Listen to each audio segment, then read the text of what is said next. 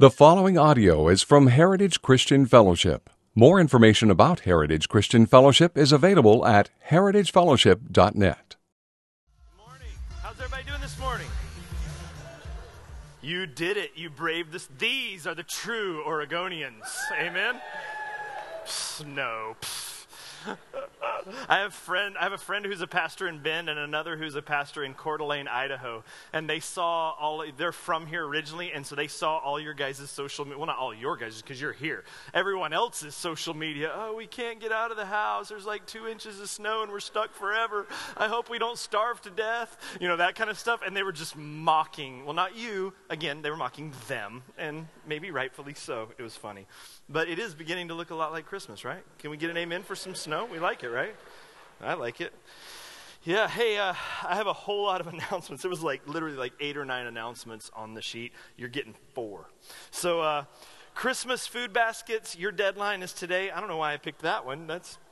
You're already here. Whatever. Okay, so if you didn't bring your food, but you do have it, you can make arrangements at the info desk, I think, to be able to get that to us. Ladies' Christmas celebration is tonight, 6:30. After service, if a few men could stick around just for a minute, it won't take long at all. But we need a few men to help set up some tables for the gals tonight. So show off your manliness and your muscles and all that thing. Christmas Eve service is Thursday, December 24th, because that's Christmas Eve. It's going to be here at 6:30, candlelight service. It's always a really, really good time. So looking forward to that. And then also, Financial Peace University is about to start. This is the, what's that guy's name? Somebody help me? Dave Ramsey. You guys have all been. So Financial Peace University is starting Tuesday, January 19th. You have to sign up in advance and space is limited, so you want to get into that. It's a really, really good program, especially after we rack up a bunch of credit card debt at Christmas. Amen? And then one last thing. Hey, be in prayer if you guys would. Here in just a little while, our high school group, who's in Bend right now for a snowboard trip to Mount Bachelor, will be making their way back, and a lot of the roads you would normally take to come back are actually closed. So it sounds like they're going to have to go all the way down through Klamath Falls and try to make their way back this way. So we got some really good guys, really good drivers, all the safety stuff they could need. Just pray for them if you would, that they would have safety on their way back. And let's even just do that right now as we open the service in prayer, can we? God, we're thankful, Lord, for the beauty of your creation.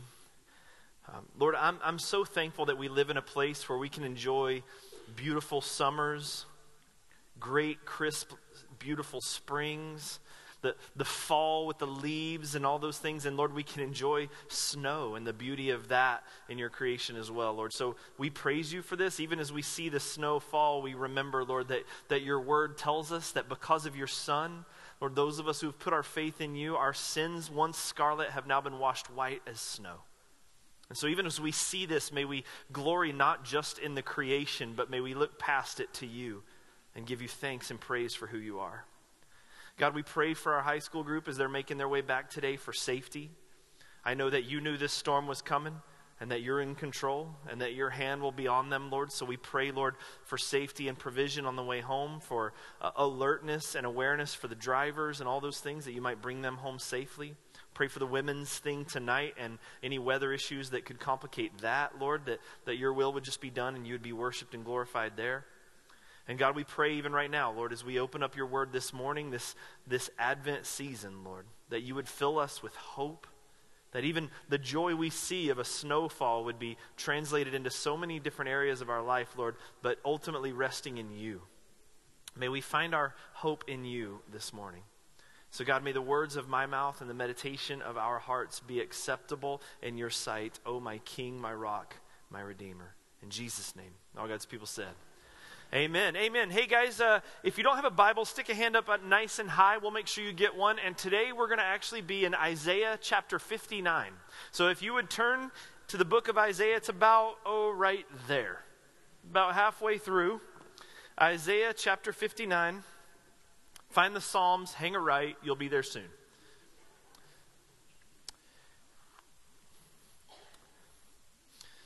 And anyone else need a Bible? Any hands up? Wave them around if you don't. If you don't have a Bible, by the way, that's a gift.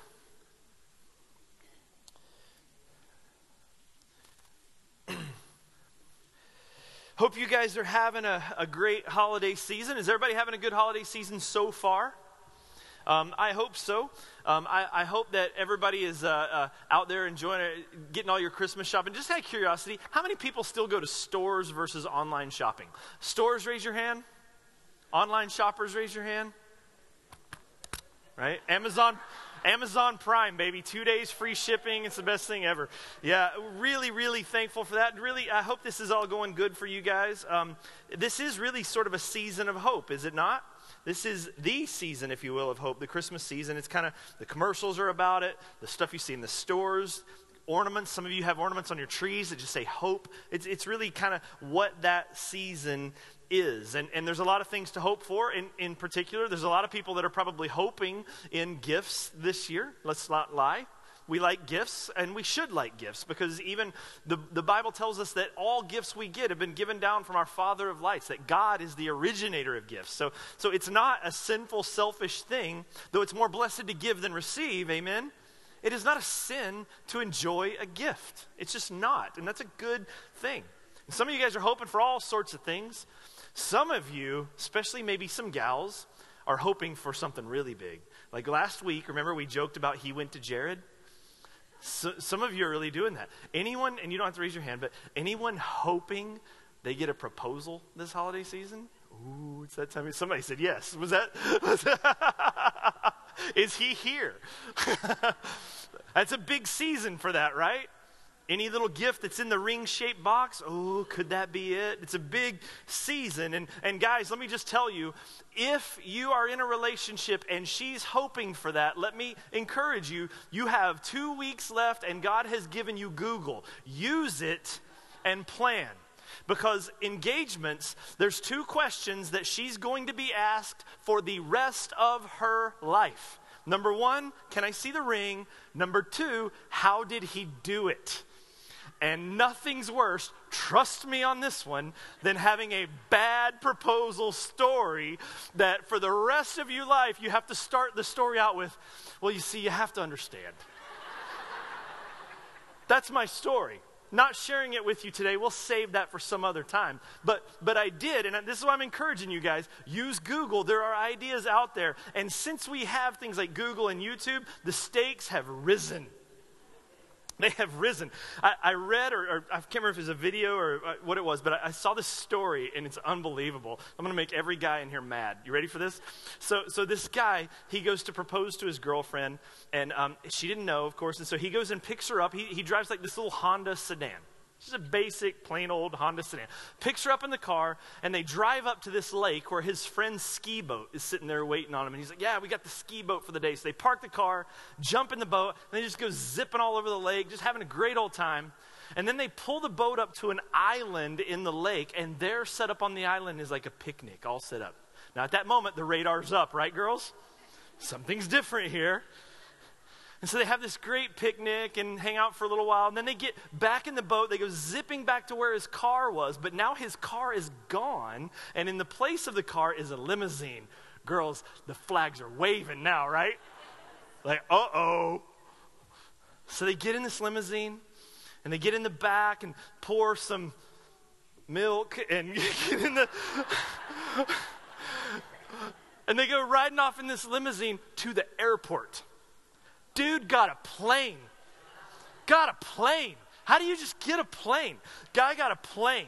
They get into an airplane. They fly all over the place. They're like looking at the place they lived, all this kind of stuff. By the way, this is not my story, just to clarify. Flying all over the place. My story involved a public bathroom at the mall. Just a little sneak preview. But I'll tell you about it some other time. So the plane flies. I'm not joking. So the plane flies around. And then it comes and it goes just outside of town and lands on this grass strip, like just little, it's one of those little puddle jumper death trap planes, you know, and they land it just on this like grass strip, and there parked on the side of this old abandoned rundown runway is this beat up old, we used to call them like a hoopty pickup truck, just a beat up, rusted up pickup truck. And they get into the pickup truck, and then they go driving back into town where the college campus is, where they actually attended, and they go to the chapel that's in the college campus, and when they walk inside, it's all been decorated up like it's a wedding. There's family on both sides, like the pressure is on now, right? She better say yes, you know what I'm saying? But all this is there, and there's this big card in the front, it's got her name, and she walks up to the front, and she opens up the card, and it says, "Will you?" And he's like, bam, pff, rings out, unbelievable. Now that's pretty incredible, right? Guys, just go ahead right now. Look at your wife next to you and just say, "I'm sorry." Okay? Because it's going to get worse. Because at their wedding, dude gets up, starts giving this speech, this mushy, just she's the greatest thing ever speech. And in the speech, he says, what you don't yet realize is every vehicle we got in on that trip represents a different stage in our life and was planned out meticulously. Blah, right? Right? This guy's name was probably like Nicholas Sparks or something like that. But he says, so the car at the beginning, it's just a sedan. It's just a basic little car. But that was to tell you that just in the normalcy of life, I'm going to be by your side. I will be dependable. I will be there at 36 miles to the gallon. And then he says, the boat. I want fun in our life. I want fun in our marriage. And so that was my commitment to you to say, we're going to make that a priority. We want to enjoy our time together. The limousine, this is a weird one. It's a stretch. Get it? See what I did there? Stretch limo. But this is what he said. He said, there's going to be times in our life where we're not driving. There's going to be times in our life where we're not in control of where we go, where other things or other people or other events are driving us. But I'm just telling you right now, I will be by your side, toasting you every step of the way. I'll never regret my relationship with you. Guys, are you nauseous at all yet? The plane, what could the plane mean? This is where it gets super like, oh my goodness. He's like, that represents how we are going to grow closer and closer to God as we walk through life together in our marriage. We are going to ascend in our spirituality closer and closer to Jesus. That guy's house is probably just wrecked with Thomas Kincaid paintings. And then the last one. Beat up hoopty pickup truck. Anybody want to guess what that means? You totally stole my thunder. Yeah. We're going to grow old together. We're going to grow old. And even as we start to break down and we're not what we once were, I'm going to be there for you every step of the way. Right? So here's what happens when something like that happens and when that story gets out. When a guy does that for a girl, and ladies, you can testify to this, he is sowing incredible hope into the heart of that young woman. Is he not, ladies? He's also destroying the hopes of every guy who hears that story ever. So every girl hears a story like that, and if you're not married yet, you hope you'll find someone that will put that much effort into that event. And every guy hopes he'll find someone that never heard that story. Right? An event like that can have such hope. Boys, I hope you do your homework. Girls, I hope he went to Jared. But here's the thing. Do you know how many stories like that started with that much hope ended in anything but? Do you know how many stories like that, those rings ended up in pawn shops? Do you know how many stories like that have ended totally hopeless? Now, when we hear stories like that, there's a part of us, especially the ladies, but there's a part of us that hears those stories and we're drawn to that because we are hardwired for hope.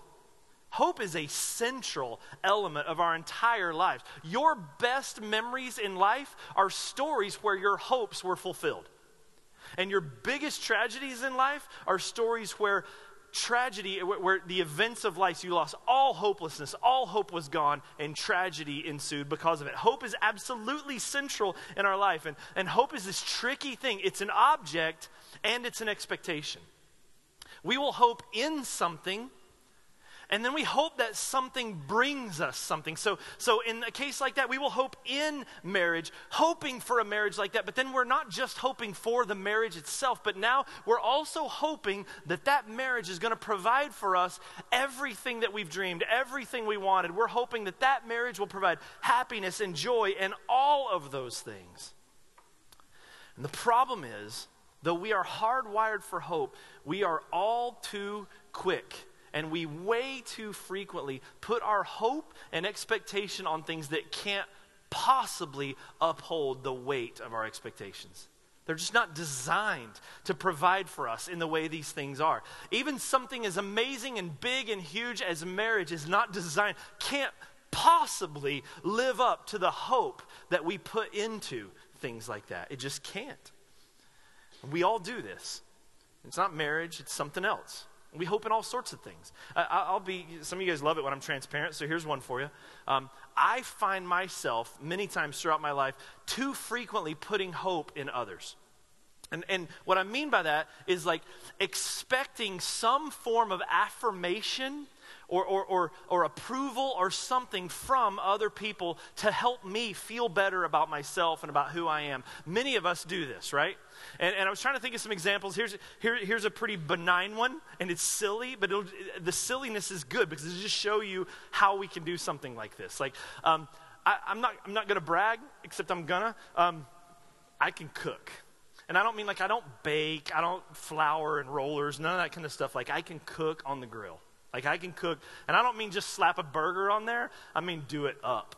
The right spices, the right temperature. Like that's a big deal to me. I love doing that. And I can remember a time, and I hope that person actually isn't in this congregation right now, but I'm going to be anonymous, and if it is, I still love you. But I remember a time that we were entertaining someone years ago. And I was going to cook for them. And one of the things that, especially at that time, that I did best is I could make these New York strip steaks with a homemade from scratch garlic butter. And it's unbelievable, man. It's like heaven. Like as soon as you cut in and take a bite, angels start singing. You know what I mean? It's unbelievable. Like a dark room becomes light. It's unbelievable, right? And so knowing these people were coming over, and I wanted to impress them. I wanted to put on a great meal, and I knew that this was like my thing. I can nail this one. And so I did that, and I cooked them up, and they were perfect. Like they were just the perfect pink in the middle. They had the char lines perfectly on the outside because I only turned them once, so you get the perfect lines. I mean, it was just like perfect. Like no steakhouse in the world has a commercial with a steak prettier than this steak that I had just made. And I bring them out. I mean, like they're perfect. And the first comment that started was, hey, could you put mine back on just a little bit? I like mine a little more well done. And at first I'm like, oh, what? What? This is, okay, that's all right. Some people, I understand that. We can do that. We'll put it back on there. And I remember putting the steak on there so the grill lines still line up. You know what I'm talking about? So the steak goes back on there. We'll heat it up a little more. It's fine. We can do that. Brought it in. Get that homemade garlic butter, and I'm talking like with fresh cloves in there and Dijon mustard and Worcestershire sauce. Like you mix the whole thing up. It's unbelievable. Anybody hungry? It's so amazing. And I put that on there, and I set it on the plate, and I get it there. And they said, and it's the worst thing. And I know their hearts were good. If you're here, I know your hearts were good. But it's the worst thing you can say to someone who just pulled a piece of meat like that off the grill. And some of you know what it is already. They said, do you have any A1 sauce? Do you have any A1 sauce?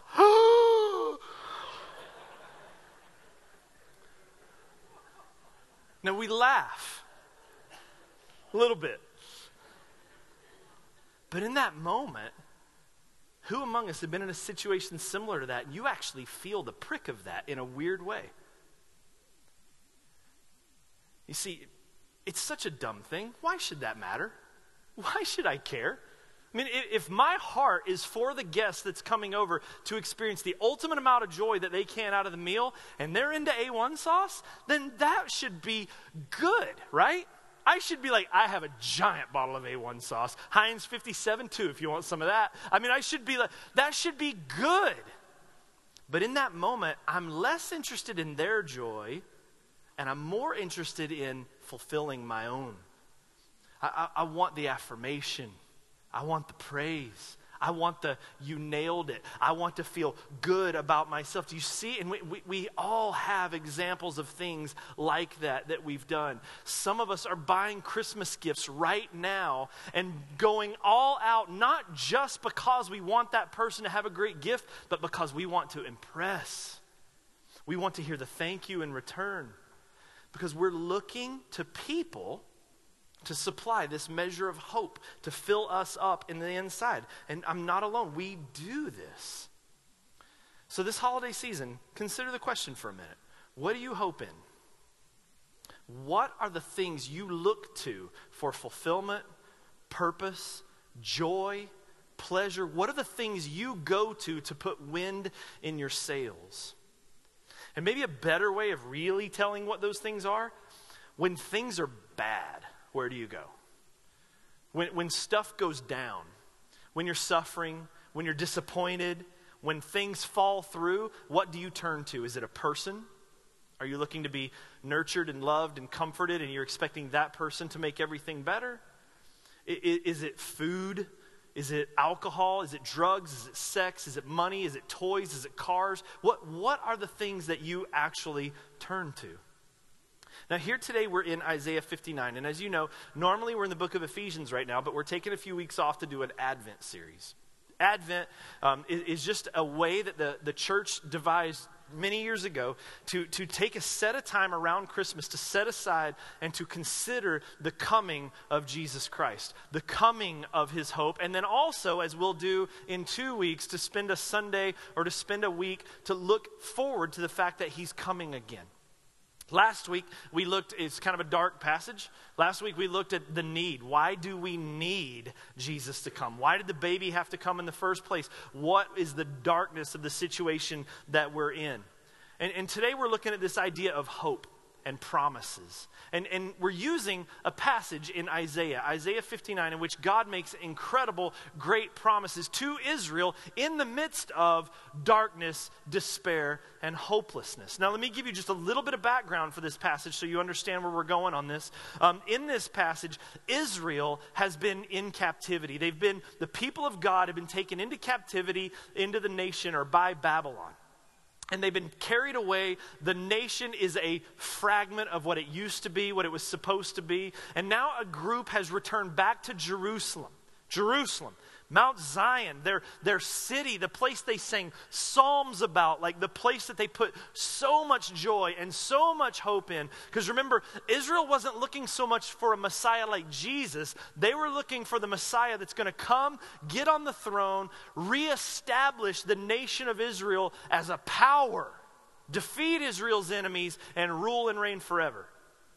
And now they've been carried out of their land, and then a group gets to come back. And they come back to Israel, come back to Jerusalem, and there in Jerusalem they find the city is just in shambles.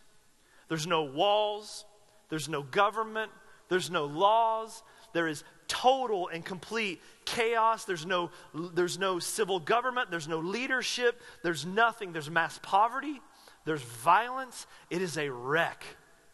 This thing they had hoped in and lived for so long is a disaster. And so here, out of this darkness of Israel's situation, we're going to see this promise of hope. Now, this week, I'm actually giving you guys the end before the start. I'm going to lay this out for you. If you're a note taker, you can write these things down even, and you're going to see them then as we go quickly through the text. The first, I'm going to just give you a little rundown of kind of the way this passage is broken down. In verse 1 of Isaiah 59, you're going to see a misplaced charge. An accusation against God that is a misplaced charge against God. Then in verses 2 through verse 8, you're going to see a divine accusation. God responds and says, this is the reality of what's going on. A divine accusation. Verses 9 through 15, a vital, necessary, healthy confession. And then finally in verses 16 through 20, you're going to see God's answer, a divine intervention.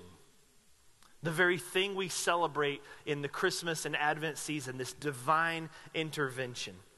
And then also, as we're going through this text, we're going to learn some things and see some things about hope. The first thing is this. We're going to realize that the Christmas story, and I hope you're already getting this from our time together, the Christmas story is a hope story. There are ornaments all over the place that are Christmas ornaments that will say things like hope. It is central to this season, and it is part of the story of hope created, hope lost, and then hope restored. That's the story of the Christmas season. The second thing is this, though. The doorway to hope is hopelessness. The doorway into hope. The only way you find hope is on giving up hope in all of the things that we've misplaced our affections in all along. Number 3, for hope to be real hope, like genuine, worth hoping in hope, for hope to be real hope, it's got to be able to deal with our biggest and most, our real issue. Like not just surfacey stuff, not just like chapstick or a Band-Aid, but it's got to be able to deal with the reality of what's going on, not just some topical Band-Aid or temporary fix. And then number 4, we're going to see hope is not a thing, it's not a place, it's not a time. Hope is a person. And his name is Jesus. Amen? So let's look first, this misplaced charge. Look at Isaiah 59:1. Behold, the Lord's hand is not shortened that it cannot save, or his ear dull that it cannot hear. You've heard this verse before, right? Now, this passage, we use it to encourage one another, like the Lord's near. Hey, he's not absent. His arm's not short that he can't save. He's near. But the actual context of him saying this, he's responding to a charge or an accusation from Israel, and it's one that we do all the time. Now, remember Israel's situation. Destitute, depression, destruction, hopelessness. And when we're in that situation, what's one of the first things that you hear people say with regards to God in situations of tragedy and despair? They say, "Where are you? I thought you loved us. I thought you had a plan. I thought you were going to be here." And we begin to question God's goodness. We begin to question God's plan and his very presence. Is he even here? Where are you? I thought you would help me. This is the accusation. This is why God is responding. I'm not gone. My arm's not short that I can't reach you. My ears aren't dull that I don't hear what's going on. I know what's going on, but what tends to happen is when we end up in situations where our hope seems to be diminishing or gone altogether, we end up in a place so often where we make this same kind of accusation against God. Where are you? I thought you loved me. If God is a good and loving God, how could he allow such things to happen? And it's a misplaced charge. Because number 1, it's not true. And number 2, it assumes that God is against our happiness. It assumes that God is against our joy, that God either has given up on us and abandoned us like a bad and absent father, or that he's just straight up mean and wants us to suffer. But the reality is this: many times, as is the case with Israel, what God is doing whatever he has to do to get us to loosen our grip on these things that we put our hope in, because he knows it's going to destroy us. I mean, Israel has been so prideful, so about themselves, so self-focused, isolated themselves from the rest of the world. They are not the missionary nation they were supposed to be. They are not the vessel of God's goodness and grace to the rest of the world. Israel, God's chosen people, have become so proud and arrogant and look at us and we are God's special. Instead of getting God's favor and living out of that grace, they live as if they're God's favorites. And they have made their nation, their city, and their status as God's chosen people their total identity, and they're arrogant. And God is desperately trying to get them to loosen their grip on this idolatry of self. And you see this throughout the prophets, not just in Isaiah. Amos, for example, there's this recurring refrain that goes on over and over and over through Amos, where he's saying in the same kind of situation, Amos is saying, "But you would not return to me. But you would not return to me. But you would not return to me." And here's the thing, so many times when we're in a hopeless situation, we want to turn an accusatory finger towards God and say, where are you? And what we fail to realize most of the time, a lot of the suffering and difficulty we go through in life is grace. It is the goodness of God showing us that we have put our hope in something that can never fulfill us. And it will leave us destitute and destroyed and broken down and sad when the real source of hope has been there the entire time. So they make this misplaced charge towards God. Where are you? I thought you loved us. And this misplaced charge is then followed by a divine accusation. Look at verse 2. But your iniquities have made a separation between you and your God. And your sins have hidden his face from you so that he does not hear. And he goes on through verse 8 to describe, just for the sake of time, we're not going to break down every single verse today, you're welcome. But he goes through and describes the rest of their problem. And here's what the problem is. We tend to think, and we like to think, that the source of our problems is outside us. That's what we like to do. The reason this is going on in my life is because of that or that. It's the environment that I'm in. It's the situation that I'm in. It's these things out here. But the reality is that when you really boil down to it, regardless of what the situation you're dealing with is, the real root of your problem, if you will dig down deep enough to try to deal with it, the real root of the problem is always us. We are the problem. Everybody say it with me. We are the problem. You feeling encouraged and hopeful yet? Christmas service? Yes. Never coming to this church again. I could have been sledding. No, listen. We are the problem. But think about it. Think about it. We'll say things like, I got stuck in a bad marriage. Do you know there's no bad marriages? You know that, right? I mean, marriage is an amoral institution. You know what there are? Bad people in marriages. People in marriages who do bad things.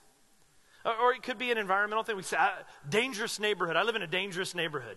No one has ever been injured or wounded by a neighborhood, ever. Neighborhoods don't kill people. People kill people. Right? But it's the environment. If I just was over here, corrupt government, that's another one. There's no corrupt government. There are corrupt people in government. The real root of every problem we have, when you dig down deep, it's people. And it's not just a matter of semantics, it's people. And so we as people have taken God's gifts, God's institutions, God's locations, God's environment, God's situations, and we, through our sin, have corrupted these things and created for ourselves situations where we find ourselves in hopelessness, situations where we find ourselves in despair. Our sin is our biggest problem. It's in here. It's not out there. The root of our problems is in here. And so we start to look to other things so many times because we want to put the blame out there. Then we'll look for the solution out there somewhere and we'll say, what I need is a new location.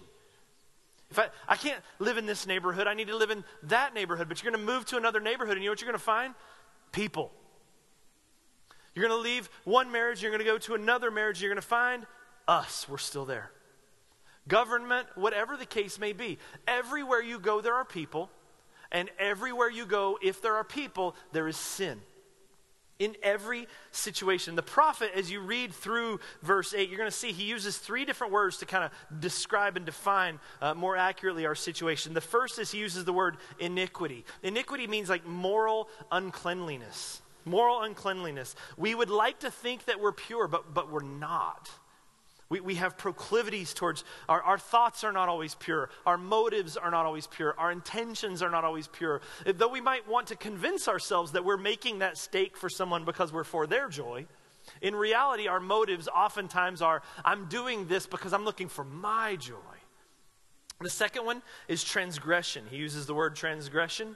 Transgression is just high-handed rebellion. It's willingly stepping over boundaries. It's knowing the boundary is there and not caring. It's knowing, speaking of transparency, the speed limit and intentionally not caring. It's knowing those kind of rules. It's those moments when you know you're about to hurt someone's feelings and you do it anyway. And the third word is this, sin. He uses the word sin, which the best description really is, it's falling short of the mark. The standards, the rule, the law that God has given us to govern ourselves, our relationships with one another, we have all fallen desperately short of this mark. We cannot blame the things around us as much as we would love to and as much as we want to. And you see it from the very beginning with Adam and Eve. When sin happened, Adam's, it was the woman you gave me. Eve, it was the snake. I mean, they're just blaming everyone. But the reality is, our biggest problem is we have sinful hearts. Sinful, selfish, self-exalting hearts. Now, this accusation is followed by a confession. Look at verse 9. It says, therefore, justice is far from us. This is Israel now. And the righteousness does not overtake us. We hope for light and behold darkness. And for brightness, but we walk in gloom. We grope for the wall like the blind. We grope like those who have no eyes. We stumble at noon as in the twilight. Among those in full vigor, we are like dead men. We growl like bears. We moan and moan like doves. We hope for justice, but there is none. For salvation, but it is far from us. It doesn't sound like the most normal Christmas passage ever, right? It's coming. Hang on. Hope for it. But the picture here is a group of people that have just completely lost their way. Like in the dark, like a person in the dark with a blindfold on, feeling around, just trying to find their way, no secure footing, don't know where to go, don't know what to do, don't know what's in front of them, groping through this. And people who are in that situation, when our sin is running its course with us, you have one of two options. Number one, you point your finger. Or number two, and thankfully here, and better for sure, you confess and take responsibility. Look at verse 12. They say, for our transgressions are multiplied before you. Our sins testify against us. For our transgressions are with us, and we know our iniquities. Transgressing, denying the Lord, turning back from following God, speaking oppression and revolt, conceiving and uttering from the heart lying words. Now, this, though it doesn't look it, it'd be really easy for us to look at this and go, gosh, Jeff, what are you doing, man? I brought somebody. Like, this is the doom and gloom. Well, you got Christmas lights up there and you're talking darkness, but listen, this is beautiful. Because what they're doing right here, this is the ultimate confession of hopelessness. You're right. What they're saying here is, I have a problem I can't solve. I'm helpless. We have been groping around trying to find our way. We have stopped following God to follow ourselves. We are the reason we are in the situation we've got. We've even blamed God for this. We've moaned and groaned and pitched fits. But this is the situation here. And my problem is me, and I can't run from me. And when you get to that place where you can confess the hopelessness of the stuff that you're putting all your trust in instead of God, and that is the place. That's where you need to be. If you are at a point in your life in any area where you're saying, if only, then you're not there yet. My college roommate had this horrible car. It was a Volkswagen Rabbit. Remember those? Volkswagen Rabbit, and like you couldn't even barely drive the thing. Like everything in there, you're like, to start it, there was like an equation. You know what I mean? Like put in the key, turn it 3/4 of the way, pull out a little bit, turn it a little bit more, pump the gas twice, knock on the hood. Like it was like that to get the car to start. It was that bad. And he went out with that car and spent, and it's expensive in North Carolina, got personalized license tags. And the license tags he put on this Volkswagen Rabbit was, if only. That's what he put.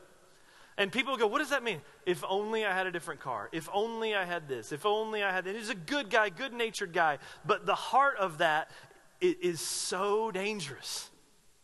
If only I had that relationship. If only I had that gift. If only I had that possession. If only I had that job. When we are in a place in our life, we're still holding on to those things. We have not abandoned hope in these things that will absolutely let us down. The best thing you can do is abandon hope and realize I will never find a toy or a car or a possession that will ultimately fulfill my happiness. It's never going to happen. There will never be a marriage that is going to make me happy and joyful and fulfilled for the rest of my life. It doesn't exist. There will never be a job that will end all of my worries. Those things will never exist. Whatever it is, and look, marriage is a great institution. There can be so much hope at the beginning, but he's going to let you down a lot. And so is she. And people make terrible gods, great husbands and wives, terrible gods. And when we go into a relationship putting all the weight of our hope on that, they can't possibly live up to that. Ladies, you see us. I mean, come on. We're lucky we get the right shoe on our foot. We're just not designed for that. And to get to that place of confession that doesn't just confess sin, but confesses, I am hopeless. All of these things that I turn to are constantly letting me down. I will never find joy in all these things I keep banging my head against. But the beauty is God knows this too, because look at verse 15, and this is where it gets good. Verse 15, truth is lacking, and he who departs from evil makes himself a prey. The Lord saw it, and look what it says, and it displeased him that there was no justice.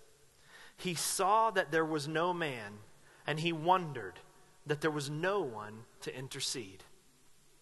God sees this. God's there in this. And God's looking around and he is telling every single one of us, guys, there is no such thing as horizontal hope. Stop looking for it. Stop expecting it. Stop banging your head. Stop going to these cisterns that are empty and dry and will never fulfill your thirst. But the beautiful thing is, God is so much better than us. Amen? I love my dog. I love my dog. You guys know this. If you follow me on Instagram, I'm insufferable, right? It's bad. I love my dog. This morning, snow's out there. Puppy's never really been in the snow before. But he's a pretty well-behaved dog. Stays around with me all the time until today. And I opened the door over at the office way over there. He saw the white stuff. The water got on. There's something about water and dogs, man. It makes them hyper like that. And he was gone. And he made it all the way down to the river over here, like down the fence from that. And to make matters worse, I'm hearing these like boots. There's snow and slush all over the ground. I can't even chase him down. I can't do anything. Ooh, and he got back. But look what God does. He's not wiping us out. He's not turning his back. Look at this divine intervention in verse 16. It says, then his own arm brought salvation, and his righteousness upheld him. Anytime you see in the Old Testament when it speaks of the arm of the Lord, that's a reference to the Messiah. Like he saw how hopeless we were. He saw that we were constantly seeking hope in all these other things, that we were worshiping other gods, clinging to other things. And instead of just saying, all right, well, you chose, I'm out. He intercedes. He puts himself, he incarnates himself into our situation and sends us the Son. This is what he's saying. He's saying, when you are out of hope, I will send you hope. When you are hopeless, I will bring hope. I will be the one. And that hope that's returning is bringing two things with it, justice and grace. Look at verse 17. He put on righteousness as a breastplate and a helmet of salvation on his head. He put on garments of vengeance for clothing and wrapped himself in zeal as a cloak. According to their deeds, so he will repay. That sounds bad. Wrath to his adversaries, repayment to his enemies. To the coastlands he will render repayment. So they shall fear the name of the Lord from the west, and his glory from the rising of the sun. For he will come like a rushing stream, which the wind of the Lord drives. God is coming, and he is going to deal with sin and wickedness and evil. All the things that are actually wrong with this world, God promises to deal with. And that should bring us two competing emotions. It should bring us comfort and terror. I mean, it should bring us comfort, because who wants to live in a world ruled by a king that doesn't care about justice? Who wants that? Who wants a world of chaos and sin where you can be sinned against and you go to that leader who you depend on for protection and provision, and he goes, what do you want me to do? So he says, no, I'm coming. I'm going to deal with. He is a holy God who is totally committed to justice, which should bring terror to our hearts. Because we are an immoral people in an immoral world ruled by a moral, just, and holy God. And if we consider this, we can understand the fear that should come. But I don't think it's ever really possible for us to understand how terrifying that is, because we just don't get how dangerous it is. I mean, when you go to the mall or you go to some place and you're lusting after some girl, you're not thinking about how dangerous that is. All you see is beauty, not danger. We're just not aware. We don't fully comprehend how damaging these things are. When you rebel against your parents, you don't see danger. You feel independence and power and strength. But it's danger, because these are sins against a holy, just God who swears, I will deal with every single sin. But he doesn't just come armed with justice. The beautiful thing about our God, and he is beautiful, is that he will come with grace. Look at verse 20. We're almost done here. And a Redeemer will come to Zion. To those in Jacob who turn from transgression, declares the Lord. I'm coming in justice, but he also says a Redeemer's coming. Redeem means to buy back. To buy back. He said, I'm going to send my son. And he's going to live the perfect, sinless life that you could not live. He's going to go to the cross, and on his shoulders, he will carry the penalty of all of those sins that you did not commit. And he's going to rise again. He's going to triumph over death in a way that you couldn't. He's going to satisfy God's wrath towards sin, and he is going to make the way. He is paying the price that we, sinful, rebellious people who have no hope in ourselves whatsoever, can put our hope in him and be saved. That the justice we deserve was executed on Jesus himself, and then he's the one who turns and offers us. This is unbelievable. The grace that he promises, unbelievable. He gives us his righteousness. It's as if we lived his life so that we can stand before a holy God without fear. That we can, with our track record, stand before that holy God with no fear. That's unbelievable. And no longer will sin separate us from him. This says, no longer. And then verse 16 through 20, when you look at it, it's really just a description of the cross of Christ. The cross of Jesus Christ is the place where justice and grace connected. And in that connection, on the cross, where the holy justice of God and the amazing grace of God intersected, that's where the wrath of this wicked world was dealt with, and grace burst forth to those who will choose to put their hope in Jesus Christ. That's the Christmas story. And because of this, hope is returned. What we need to have hope in anything that actually matters, it's got to be able to deal with your biggest problem. Your car will not deal with your biggest problem. The best job in the world will never deal with the biggest problem. Nothing out there, anywhere, will be able to deal with the problem of the sin and wickedness of our hearts. But Jesus Christ, praise God, has. He has dealt with our sin. The one thing we need is Jesus Christ. The only thing we should put our ultimate hope in this holiday season is Jesus Christ. The only place we can find hope in is Jesus Christ. And then, you know, the beauty of it is, it's not just all that, but then he turns and he says, it's better than that, guys. Because there's a time coming and a place coming, speaking of locations and situations, where that sin won't exist anymore. There's a place coming where not only are you forgiven, not only are you set free, but you're changed. You will never struggle with hopelessness again. A place of total, complete joy where I am always with you. This is God's promise to us. He closes out in verse 21, as for me, this is my covenant with them. This is my promise, says the Lord. My spirit that is upon you, my words that I have put in your mouth shall not depart out of your mouth, or out of the mouth of your offspring, or out of the mouth of your children's offspring, says the Lord, from this time forth forevermore. The promise of God is this: you will find disappointment everywhere, but I will never let you down. That's the promise of God. Mother and father will fail you, but I will never abandon you, says the Lord. Though my strength and my heart fail me, God is my portion forever. Moth and rust corrupts everything we're going to go buy at Christmas, but God will never fade away. There are things he's doing for us that will last forever, and he's begging you, church, put your hope in Jesus. Everything else is going to let you down. Put your hope in him. And that's the beauty of this holiday season, that hope came. And the beauty of it is, Hope's coming again. But for those who have put their hope in him, I encourage you, people, if you haven't done that, please put your hope in Jesus. Let's stand and pray, can we?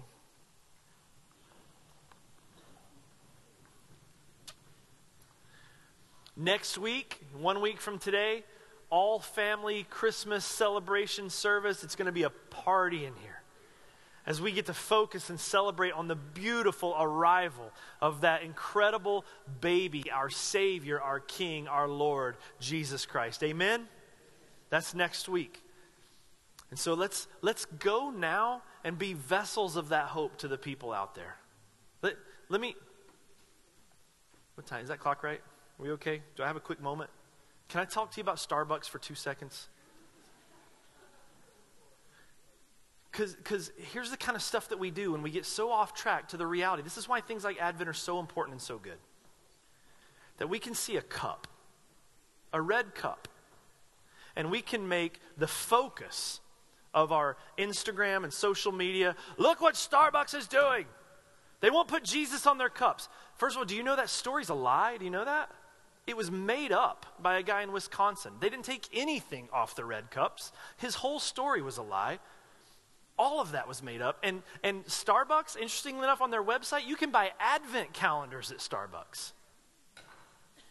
You go, but they support things. They support this. You live in a sinful world, but you carry the hope of Jesus. So which is better? To go into the holiday season and let the world know all the places that we're against because of their darkness? Or to go into Starbucks and meet your barista, get to know them and tell them about the hope of Jesus Christ? Which do you think's better? We have such great hope. Carry it out there. They need it desperately. Amen? Let's pray. God, thank you so much for the hope that you've given us. Thank you so much for your Son. Thank you for the reminder to turn back to the simplicity of the gospel. Thank you, Lord, that you sent salvation even in the form of a baby. You showed us, Lord. You intervened in our life. You became like us. You lived for us. You died for us. You rose again to save us. And God, we're so thankful. So God, help us, Lord, to repent of the areas where we continue to put our hope in others or in other things. May we again, Lord, repent, return, and put our hope back in you. And God, I pray that we might carry this hope throughout this valley, Lord. May the hope of Jesus be a bigger blanket on this valley than the snow could ever be. And I pray, Lord, that for everyone here even today that you brought together, snowstorm, smaller crowd, doesn't matter. These are the people that you saw would be here today. This is the text you saw we would be in. And so I pray, God, for these people that as they leave this place, may it be said of them like it was the apostles, these people have been with Jesus. And may they carry that hope to the world around them. May this be an incredibly joyful, hope-filled holiday season. In Jesus' name. And all God's people said, amen. Hey, I love you guys. Remember, guys, we need a few guys to help us.